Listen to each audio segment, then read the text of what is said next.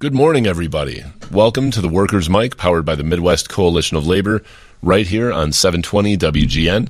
I'm Ed Maher with the International Union of Operating Engineers Local 150, and joining me today is Phil Davidson from the Mid-America Carpenters Regional Council. Happy Sunday, Phil. Happy Sunday, Ed. Good morning to you. Good morning to you. Of course, you're filling in for Ken, and we've been, fielding calls from all over the country with Ken sightings, and most recently... What's the latest? Yeah. The latest, I think you told me, was that Ken caught a shark. Caught a shark. Yeah, I did see that. Catching a shark in the state of New York, so, it's... Wait, he did that in New York? He did that in New York. I thought he was in Florida. I think he's in New York. Okay. That's what I heard from you, I thought. But anyway, it's good to know because we've been without Can you catch sharks in the Atlantic up there, the Northeast? Apparently you can. Okay. I think he went down into the water, took a swing at one, and just dragged it back to the shore. So, we've been without a hero since the loss of the crocodile hunter. We should find out the order. I assume it was during his travel to Florida where he was going to see his friend Ron DeSantis, and a shark got in the way of... Well, Ken versus Shark, it sounds like Ken won, Shark nothing. So keep it going, Ken. We hope to hear from you soon. We miss you dearly. Yeah, what a guy. A man of many talents. Absolutely. So on today's show, we are going to have a special guest, and that is Professor Rosemary Foyer. She's a professor of labor history from Northern Illinois University, the illustrious Northern Illinois University, my alma mater. And the place that I've left, much of my dignity kind of like just scattered across the sidewalks. Is your jersey still hanging from the rafters there? Probably, somewhere. Okay. Yeah, they haven't forgotten. Okay. And then she's also the director of the Mother Jones Heritage Project. And she's going to come in to tell us a little bit more about Mother Jones, who was, a giant in the American labor movement, but someone that also... a lot of folks don't know anything about, so I'm looking forward to be really interesting. She is a true badass, if I can say that on the air. I think you can. There's an actual there's a new display for her. And it's going to be at our Carpenters Training Center in St. Louis called Dangerous Women, and she's the feature subject of it. So that's funny. Yeah, she is the original dangerous woman. Who called her a dangerous woman? The person who was in charge of a corporation that she was trying to raise wages at. Probably that's a dangerous woman. Probably, yes. Yeah, they call them nasty women. They call them dangerous women. Back then, yeah. Yeah, it's like a badge of honor. Yeah. But yeah, a true tough lady. She was. Yeah. She was. And she. So we'll learn more about that in the next segment.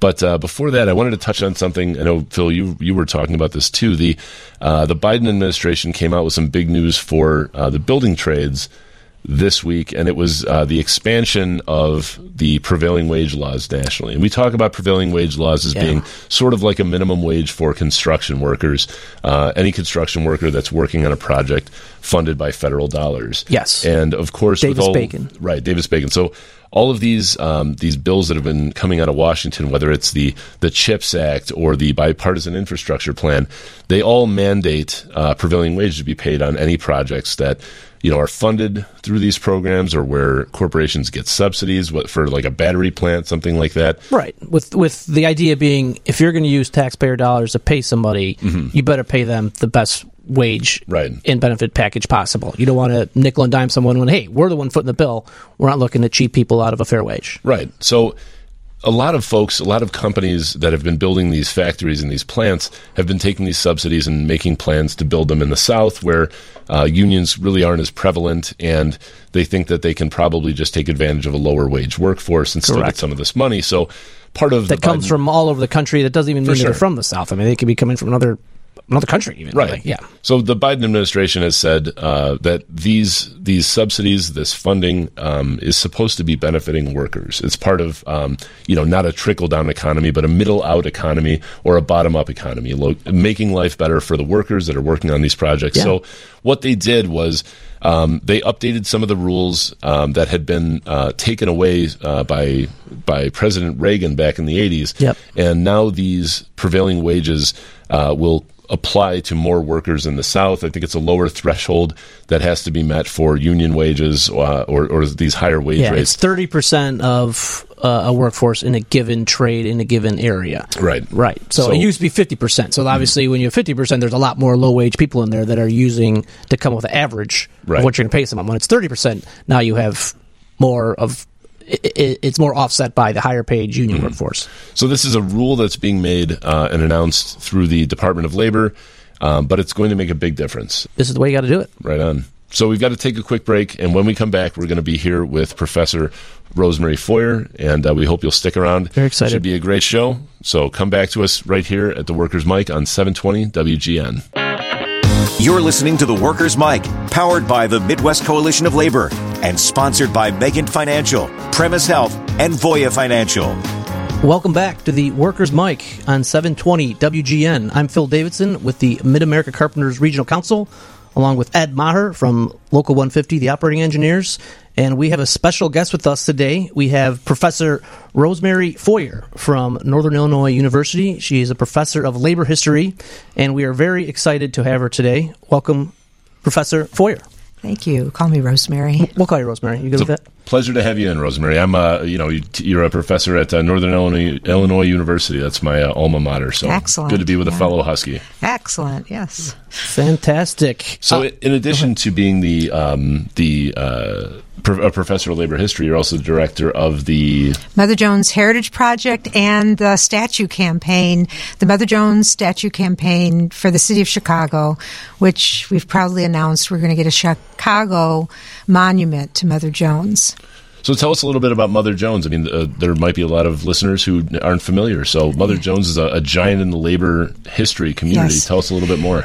Anybody who works for a living should know about Mother Jones. Everybody who struggles to make ends meet can relate to her story.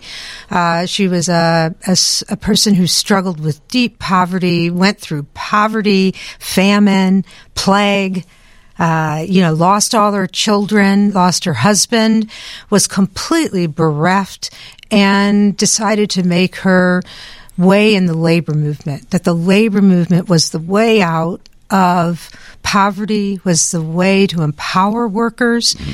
And so I would say that if people see themselves struggling, think of Mother Jones and think of the fact that she took her sorrow and her pain and realize that you have to make your way collectively. Uh-huh. That was her message.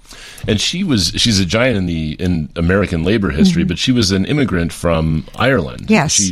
So the famine part of her history came from Cork, where 1 million people within a few years died from the so-called potato famine. Yeah. But for her, she lived in Cork, where they would transport food from the countryside to the port of the River Lee. So she lived right next to the River Lee, and the butter market was right next to her.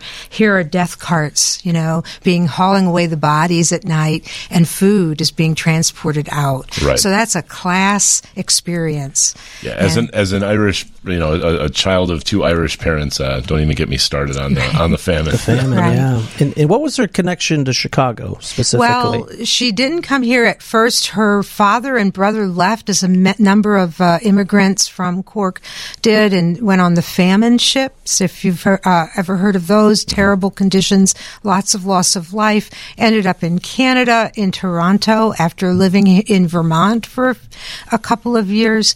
Then they saw she was just a very bright young girl. They were trying to educate these Irish immigrants, and she went to the Toronto Parliament and listened to debates. So there was a little bit of energy that people saw in her. They educated her to be a teacher. She thought she'd be a teacher. She went to Monroe, Michigan. That she said she didn't like bossing little children. Mm-hmm. And so she went to Memphis for whatever reason. Anyway, that's where she met her husband. He was a labor organizer. She looked like she was going to get married, have a bunch of kids like Irish immigrants tended to do. And then the yellow fever hit. And as she says in her autobiography, all of the rich people left, and the poor people were left with the fever, which is excruciating. She lost all 4 kids and her husband within a matter of a week. So it was a horrible thing. She went to Chicago to see her sister, though. Apparently, her sister was living here, and she became a dressmaker. That was one of the skills she had built, and she seemed like she was on the rise again. And then the Chicago fire, the Great Chicago Fire, happened. She had worked for the wealthy people, and she said she observed out of the plate glass windows that deep poverty on the lakeshore.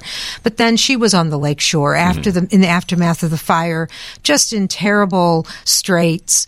And it was the fire, she said, that transformed her. Even though her husband had been a labor organizer with the Molders Union, still it was that moment where she saw all the relief that was sent to help poor people survive the fire was gathered up by the wealthy. Yeah. In fact, the wealthy were saying, if you want relief, if you're a woman, you should become a servant in order to get the relief, right? Really? So this was the kind of class system that was being built. And she said that was when she began to think, to read, and to act. So it's a particular moment in Chicago's history that is usually told as, rising from the ashes, but it also threads with the labor movement of Chicago. Not many people know it's the fire that built the labor movement. Yep. And it's women, especially, who were involved in that labor movement. When the Chicago elite saw that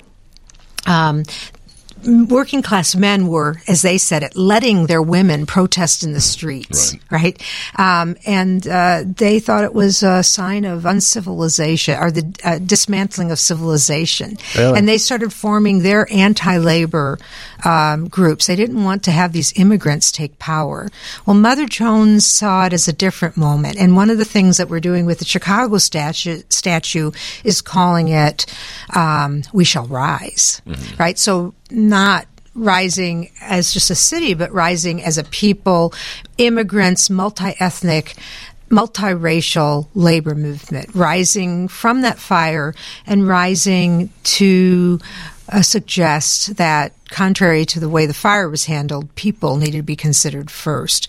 And that's the broad way she thought of the labor movement, right? That it was not just the trades. There were bricklayers and there were people who were in the trades that were, is what we think of the union movement then. She would have thought the unemployed movement and those protest movements were part of this broad labor movement. And she was one of the co-founders of the Industrial Workers of the World, which is, anybody can join that. And that is just about being a part of the struggle to lift workers up. Right. And that came in 1905. That's one of the places that we'd like to mark along with this monument to her, this statue, is to place some of those locations that are not yet marked. Industrial Workers of the World was realizing some of those values, which is, this is not just a movement about, skilled workers. It's a movement for everybody. And she was one of her biggest causes throughout her years of activism, her many years of activism, was to fight against the use of children. Yes. Right? She saw children as part of the labor movement. That's the extraordinary thing. So you have reformers like Jane Addams, who people recognize that name a little bit more. Right. But, she was saying, let's do for the children what Mother Jones do. She gathered up the children and said, you're in charge, march to the president's residence. The president was like, I can't do anything about child labor. What's that about? Yeah. And yet she took these children, and she really had this knack of teaching child laborers that despite their exploitation, it was only they who could change things. That's her message, and I think that's a message that should resonate today. Yeah. That it's not about the great leaders of the labor movement. It's really about how are you going to change the labor movement and therefore transform society. And she was very involved with the coal miners, right? Yes. As well. And talk a little bit about that. When you think of organizing in strikes today versus what was going on 150 years ago, people were dying during strikes. There was, and not only dying every day. There were 13 miners who died per day. Never made headlines. Through violent actions. Well, no, I'm saying in the mines. In the mines as well, because they didn't have safe working conditions. And in addition to that, we had the most violent labor movement besides Russia at this time. So people think of Tsarist Russia as an autocracy. For workers, it was undemocratic life where you couldn't even protect your own life. Plus, they sent goons and thugs to kill you or to intimidate you. The main goal of these goons and thugs was to create violent, and this is the same thing that happens today, to create violence so they could get a legal injunction to break your strike. So it was intended as violence, and she used her grandmotherly, if you look at this image here, lady who might be your grandmother, she'd walk right up to the bayonets, right? And say, she'd fake them out half the time. She'd say, if you kill me, there's 1,000 men up in the woods who are going to come and get you, But it was that, and the men would say, she was brave. She would say, people think I'm getting away with this because I'm a woman, but really, I'm just braver than most of those men. Most of those men would never be able to do that. And she'd tell women that too. And I think that's important to remember because people think, she was really part of this manly group of miners. The first thing she'd do is organize the women and children because she said they're the key to the strike. Right. And get them on the picket lines. And she'd get those children to face down those bayonets too. Her bet was they wouldn't kill children. Now they did in Ludlow, Colorado, and people can go to our website, Mother Jones Museum. .org, and there's a video that shows you what the Ludlow Massacre was. I know we don't have a lot of time, but it's something that they don't teach in history much. And so children were killed during that, right? Yes, women and children were snuffed out by people who were armed thugs that were supposedly the public police, the National Guard in Colorado, but really it was Rockefeller paying them. They put on the uniforms of the National Guard. They look like a public police force, and they simply hated immigrants. I mean, it's a time we should never forget. Nobody ever came to justice for the deaths of women and children who were basically, they took kerosene and lit up the camp. The women and children were underneath the ground because they regularly came by with bullet sprays and fired into the tent. So they used to sleep underneath the ground. So in the dead of night, they're burning these camps out. And it's something that, it goes against the regular notion of history in the United States. There's some kind of consensus where everybody was in agreement. And we were happy until we were so nostalgic about the past, right? But this is a story of struggle. And she... one of her famous slogans, she had so many, was struggle and lose, struggle and win, but you must struggle. That without struggle, it's similar to Frederick Douglass. There's no progress. And she knew that creating a fighting force of people and a united force, that we don't think of divisions along race and gender and try to unite across all of these multiple categories of ideas and identities, that we find a uniting bond.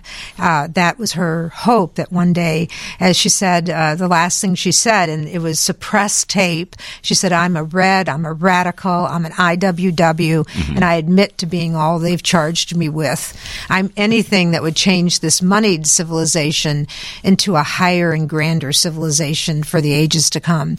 And I long to see the day when labor will have the destination of the nation in her own hands, and she will stand a united force and show the world what the workers could do. If you're just joining us, we have been talking with Professor Rosemary Foyer from Northern Illinois University and the Mother Jones Heritage Project. So we'll be back right after this with more Workers' Mic here on 720 WGN. You're listening to The Workers' Mic, powered by the Midwest Coalition of Labor and sponsored by Megent Financial, Premise Health, and Voya Financial. Welcome back, everybody, to the Workers' Mic right here on 720 WGN. I'm Ed Maher, and I'm here with Phil Davidson. And if you've been listening, we are here with a guest, Rosemary Foyer. She's a professor of labor history from Northern Illinois University and also the director of the Mother Jones Heritage Project. So welcome again, Rosemary. Thank you. And we spent the last segment talking a little bit about Mother Jones and the importance that she played in Chicago's labor movement and in the American labor movement. So part of the Mother Jones Heritage Project is to erect a monument here in the city of Chicago. So where will that be, and when's that happening? Well, we hope that it will be within a year. Okay, or maybe just a little over a year. Our goal is September of next year for Labor Day. These things take time, but we're really delighted that it's be able to announce that it's going to be in the Water Tower. So in the other segment, I was talking about how the Chicago fire had such a profound impact on her and on the labor movement. The name of the monument will be We Shall Rise, and in that sense, it's more than about her history. It's her representing a history. Chicago is a union town, and it was really built by a multi-ethnic group. Even the water tower, right? It was done with an extraordinary feat of labor, right, to build this massive tunnel. Miners and others constructed this, and it's the remnant that survived the fire, and so we think it's an appropriate place. And in fact, the city did too. We had a number of places we looked at, but we're really delighted that they're giving us this iconic place in Chicago's history to put that statue. The goal of the Monuments Project was to rewrite with a bottom-up history the monuments. You know, we have all this controversy over monuments. We said, where are the working class women, right? There are none. There's no representation of women, except, there were a handful, like 3 Jane Addams hands. Yeah. Now we have Ida B. Wells, but they agreed with us that our overtures and the enthusiasm of the labor movement, from this Chicago Teachers Union to the building trades, have really embraced her as a symbol of the past meeting the present. Yeah. In addition to being a woman, she's also just an iconic labor leader. Yes. We don't really have enough of those in Chicago either. Well, that's exactly right. Yes, that working class people don't have their representation, and yet this was a movement that shaped her. So that's part of the message. She was shaped by Chicago, and then she came back and helped to shape Chicago itself. In 1903, she came to Chicago. Why aren't you organizing the domestic workers, these women who clean homes? In the next year, why aren't there black people represented in the labor movement of Chicago? So it was a back and forth kind of challenge. She came to Chicago in 1910, said, why aren't you supporting the Mexican Revolution? Taft is going over there, and we're imperialist in Mexico. So you need to get involved. This is a global labor movement. I mean, she's an extraordinary figure, and she kept pushing the envelope, and was never afraid to stand face to face with Pinkertons or armed guards, or at the tip of a bayonet. One of my favorite stories, she got off the train in Chicago and she immediately got handed an injunction by a cop, who said you can't. There was a bricklayers strike, and he said you can't join that, and she just went to a garbage can, plopped the injunction right in the garbage. That's rot. It's a bunch of rot. Yeah. And she just, it's like, and so she'd just say, come join me. Yeah, she was and she didn't think as an individual. It was more that, if we do this en masse. Now, a lot of labor leaders wanted to be thought of as respectable. That didn't go over well. She was a rebel. Just wanted to get things done. I saw the Upton Sinclair called her the walking wrath of God. Yes. That's a pretty... That's powerful. Yeah. You don't want to mess with the walking wrath of God. She had fights. She had, she was the walking wrath of God. He also called her life an odyssey. He said when you follow it, she was the odyssey. We have a map on our website that just has a fraction of where she organized, and it just blows people away. Once we get that map completely, it'll fill a good part of the United States and Mexico.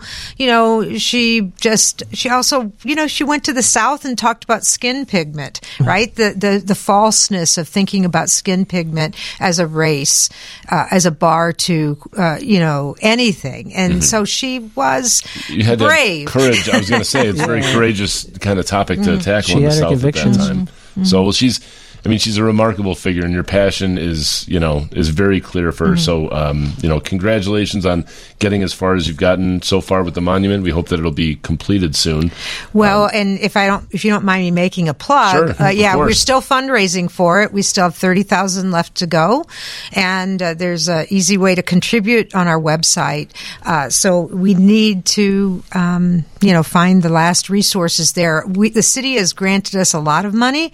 We're really grateful for that. And I think Mother Jones would appreciate that it's a Mellon grant that helped to give us this money, which somebody she fought directly at the time. Yeah. So now that money is going towards it's come full circle. And what's that website again? MotherJonesMuseum.org. Okay. So if you're listeners out there, if this is something that you think you might be interested in, check that out and maybe donate a few dollars. And, before long, you'll be able to come and see what your money went to and check out the statue, the exhibit. Beautiful. And people can keep tower. up with the campaign. We'll be announcing progress. Cool. So we talk a lot on this show about the expansion of child labor, not which it's just so backwards to what it should be. But I was just reading a story this morning about a judgment against a meat packer in Michigan. A 17-year-old worker lost his hand in a meat packing facility in Michigan, and the employer was found guilty of putting a minor in a hazardous situation and failing to secure a work permit,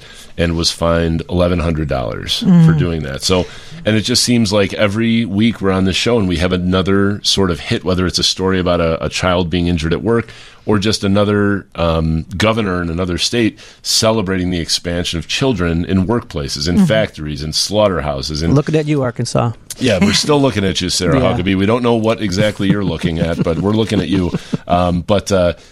What do you think Mother Jones would think about the state of child labor today? I mean, what do you think about it? As a professor of labor history, this is just outrageous.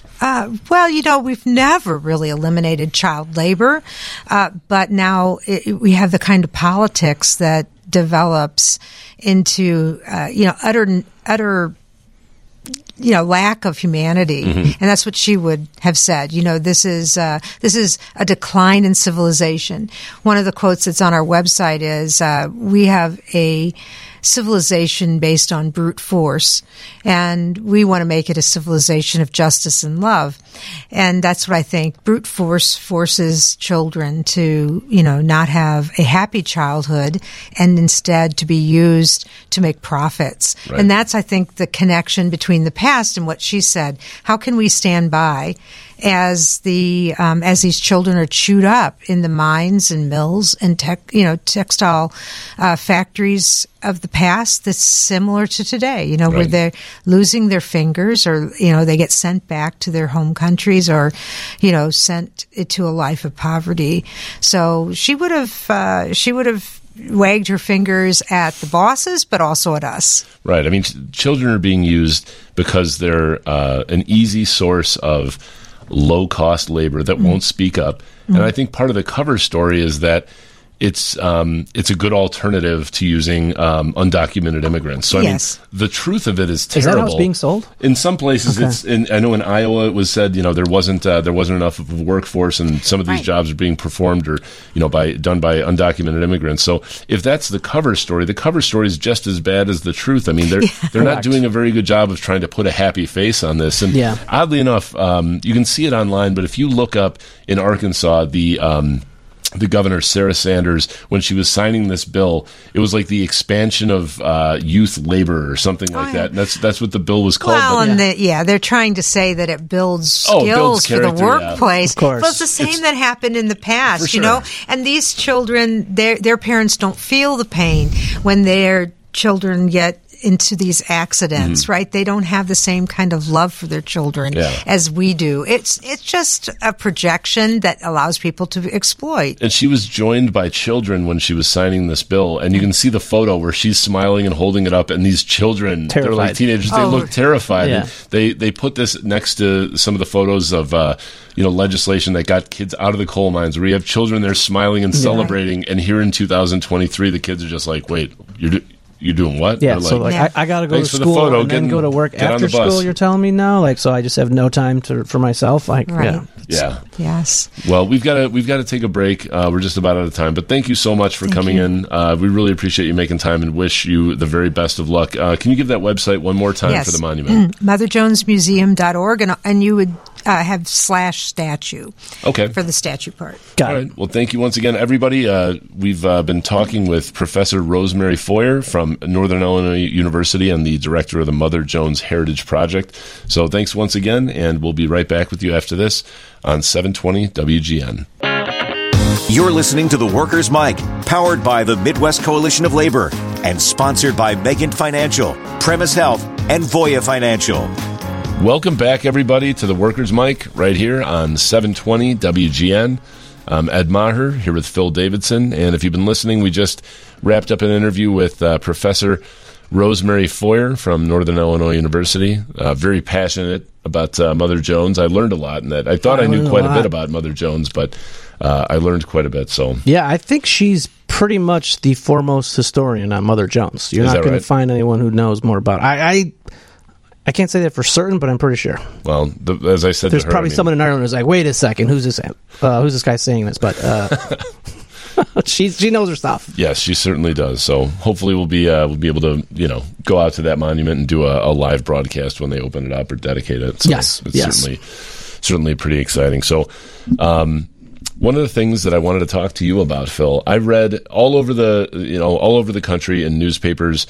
There was an article that had popped up this week. It was by a writer from the Associated Press who was asking the question. Northwestern University is embroiled in a pretty enormous scandal right now over the hazing that was going on with its football players. Yeah, bit of a PR crisis. Oh, it's a nightmare. Yeah, they got rid of their head coach, and I think the university has hired Loretta Lynch, the former U.S. Attorney General, to do an investigation. Yes, about some of the things that were being done to the players. Who I guess if they weren't practicing hard enough or if they made mistakes in games, the coaches allegedly would single them out and perhaps direct other players to haze them. And the details are pretty unsavory.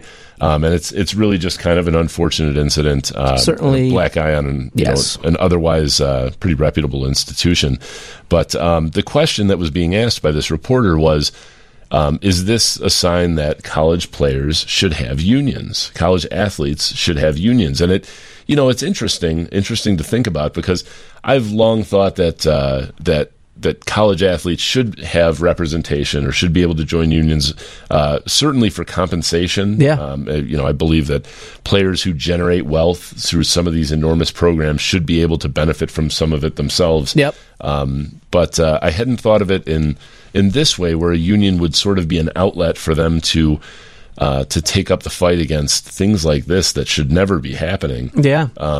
But an interesting question. It would provide some parity with the whole new NIL situation and being compensated for name, image, likeness, whatever it is. And everyone hears about that as like, oh, this is a huge money-making opportunity. But it's like any other industry. It's the 1% are making the money. It's your quarterbacks. It's your star point guard of the basketball team. But the offensive lineman for Oklahoma isn't getting paid $1 million to play football there. Right. So you're a second stringer. So maybe a union could provide some sort of base level compensation for everyone, so everyone gets to participate in not only just the top stars. Right. But I mean, in this context where it's about having an outlet to report something going on. I mean, I played football when I was in high school, and if somebody thinks you're dogging it at practice, you can sometimes get a little bit roughed up or dealt with harshly by coaches. And in my experience, that was it was how it went, and there was nothing to do about it. Now, the details of what was going on allegedly within the Northwestern locker room, that's a whole other story. Yeah. And ironically enough, the person who's asked this question about whether this sort of indicates the need for unions is the same attorney who represented the female athletes from the U.S. women's gymnastics team, who they had that physical trainer, Dr. Larry Nassar, Michigan State, probably going to rot in jail rightly for 10 lifetimes. I think he was I read recently he was shanked or something. Oh, is that right? Yeah. I mean, he was a very, very bad dude. Having a good time in prison. Nor should he. Very, very bad guy. But she had secured, I think, a $900 million settlement for the victims of that guy. But she's now taken up the cause, and I just thought it was interesting. I can't say that. Who knows if a union would have prevented this, but it sure wouldn't have hurt. It's just one more sort of avenue, and this whole incident has kind of opened eyes for some of the difficulties. You think that you're a D1 student athlete and you've kind of got it made, but they're dealing with some things too, and providing an outlet or a path for these folks to report this type of stuff. It certainly would have been a good thing. I like that. I mean, obviously, a lot of staff is unionized. You're always hearing about graduate students unionizing. Sure. So, yeah, especially if you're someone who's generating revenue for the university. Yeah. I just don't know. Like, that'd be a very difficult thing for disciplinary actions and, football culture. Yeah. How would you bargain? What would be acceptable punishments? I don't know. I mean, it's an interesting question. It's an interesting idea. That would just be. I like the idea of unions for athletes for many reasons, and I think this is just one more argument for it. Yeah. Yeah, so, like, is it permissible to make someone do 100 suicides if they are late for practice, or what would the union contract say about that? I don't know. I think they got to start at the basics, and they'll work their way up to this. That's right where my mind goes. Yeah, who knows? Yeah. But another thing that happened this week that I thought had a pretty interesting tie to some of the things that have gone on in Illinois was, I read about, and I think it was big national news, that Ohio had an election this week it was over whether or not to make it harder to amend the Constitution on the ballot via popular vote. Yep. Right. So the question was, there were advocates who were trying to make it, protect the current status of the Constitution, make it possible to change the Constitution through ballot measures. Simple majority to, I think, 60% was what they tried to change it to, right? So the folks who were trying to make it harder for the people to change the Constitution wanted to raise that threshold from 51% or 50% plus one up to 60%. And they also wanted to add some requirements that petitions had to be received from signers in every county rather than, I think, half the counties. Yeah. So they were just trying to make it harder for the people to impact their own constitution, to vote on, to change their own constitution. Yeah. And a lot of this has to do with an upcoming abortion measure, I think, that's coming up in their next general. I can't remember if it's this fall or next. There's a ballot initiative to codify the right to have an abortion in Ohio is what it stems from. Right, and I think that's a big part of this issue. But there are other issues. I mean, Ohio has long been something where laws like right to work were attempted and were defeated by the people. Mm-hmm. And some of the supporters of making it more difficult to amend the Constitution were our dear friend Dick Uihlein from Illinois, who is he runs Uline. It's a packing supply company, and he's still at that company has a dress code that requires female employees to wear skirts that are below the knee. Yep. He's living in a different decade. Yeah. But he spends just insane amounts of money all over the Midwest to try to keep voters from having a whole lot of power over their own constitution. So this piling up the L's. Yeah, so he was defeated soundly in Ohio. Yeah, I mean, this is a pretty nuanced thing. They're trying to raise the threshold and change the signature laws. This is something that a catchy commercial can sort of mask pretty effectively. Yeah, but it went down in flames in Ohio. 57% voted against it. 43% supported it. And not exactly a blue state either. Absolutely. It's pretty reliably red at this point. Yeah, Ohio. Yeah, voters saw through the smokescreen, I guess, and saw through the rhetoric and recognized this for what it was. And I think they've left the door open for things like the Illinois Workers' Rights Amendment. Mm-hmm. We saw that here. Voters spoke loudly and clearly and amended the Constitution to the betterment of all workers and the ability to bargain, protect their rights at work. So I think I heard in Illinois the Workers' Rights Amendment was successful in every county, or maybe just a few. It didn't win? It defeated. It was more popular than statewide candidates in both parties. In every county. Okay, but I think there were counties where it got less than 50%. Got it. But not many, right? It was. Right. It was the vast majority popular. Yeah, supported it. Well, that's all the time we have for the show this week. Thanks everybody for hanging with us. Ken Edwards, if you're out there, call us and let us know where you're at. We'll give you another Ken sighting report next week. We can only imagine what kind of crazy hijinks Ken will be up to. But we'll bring that to you next week. The new croc hunter. Yeah, and thank you, Phil, for being here today. You're welcome. Always a pleasure. Absolutely. So that was a lot of fun talking about Mother Jones. It was. Yeah. So we'll be back with you next week right here on 720 WGN. The preceding episode of The Workers' Mic was powered by the Midwest Coalition of Labor and sponsored by Megan Financial, Premise Health, and Voya Financial. For additional information and podcasts of The Workers' Mic, visit WGNradio.com.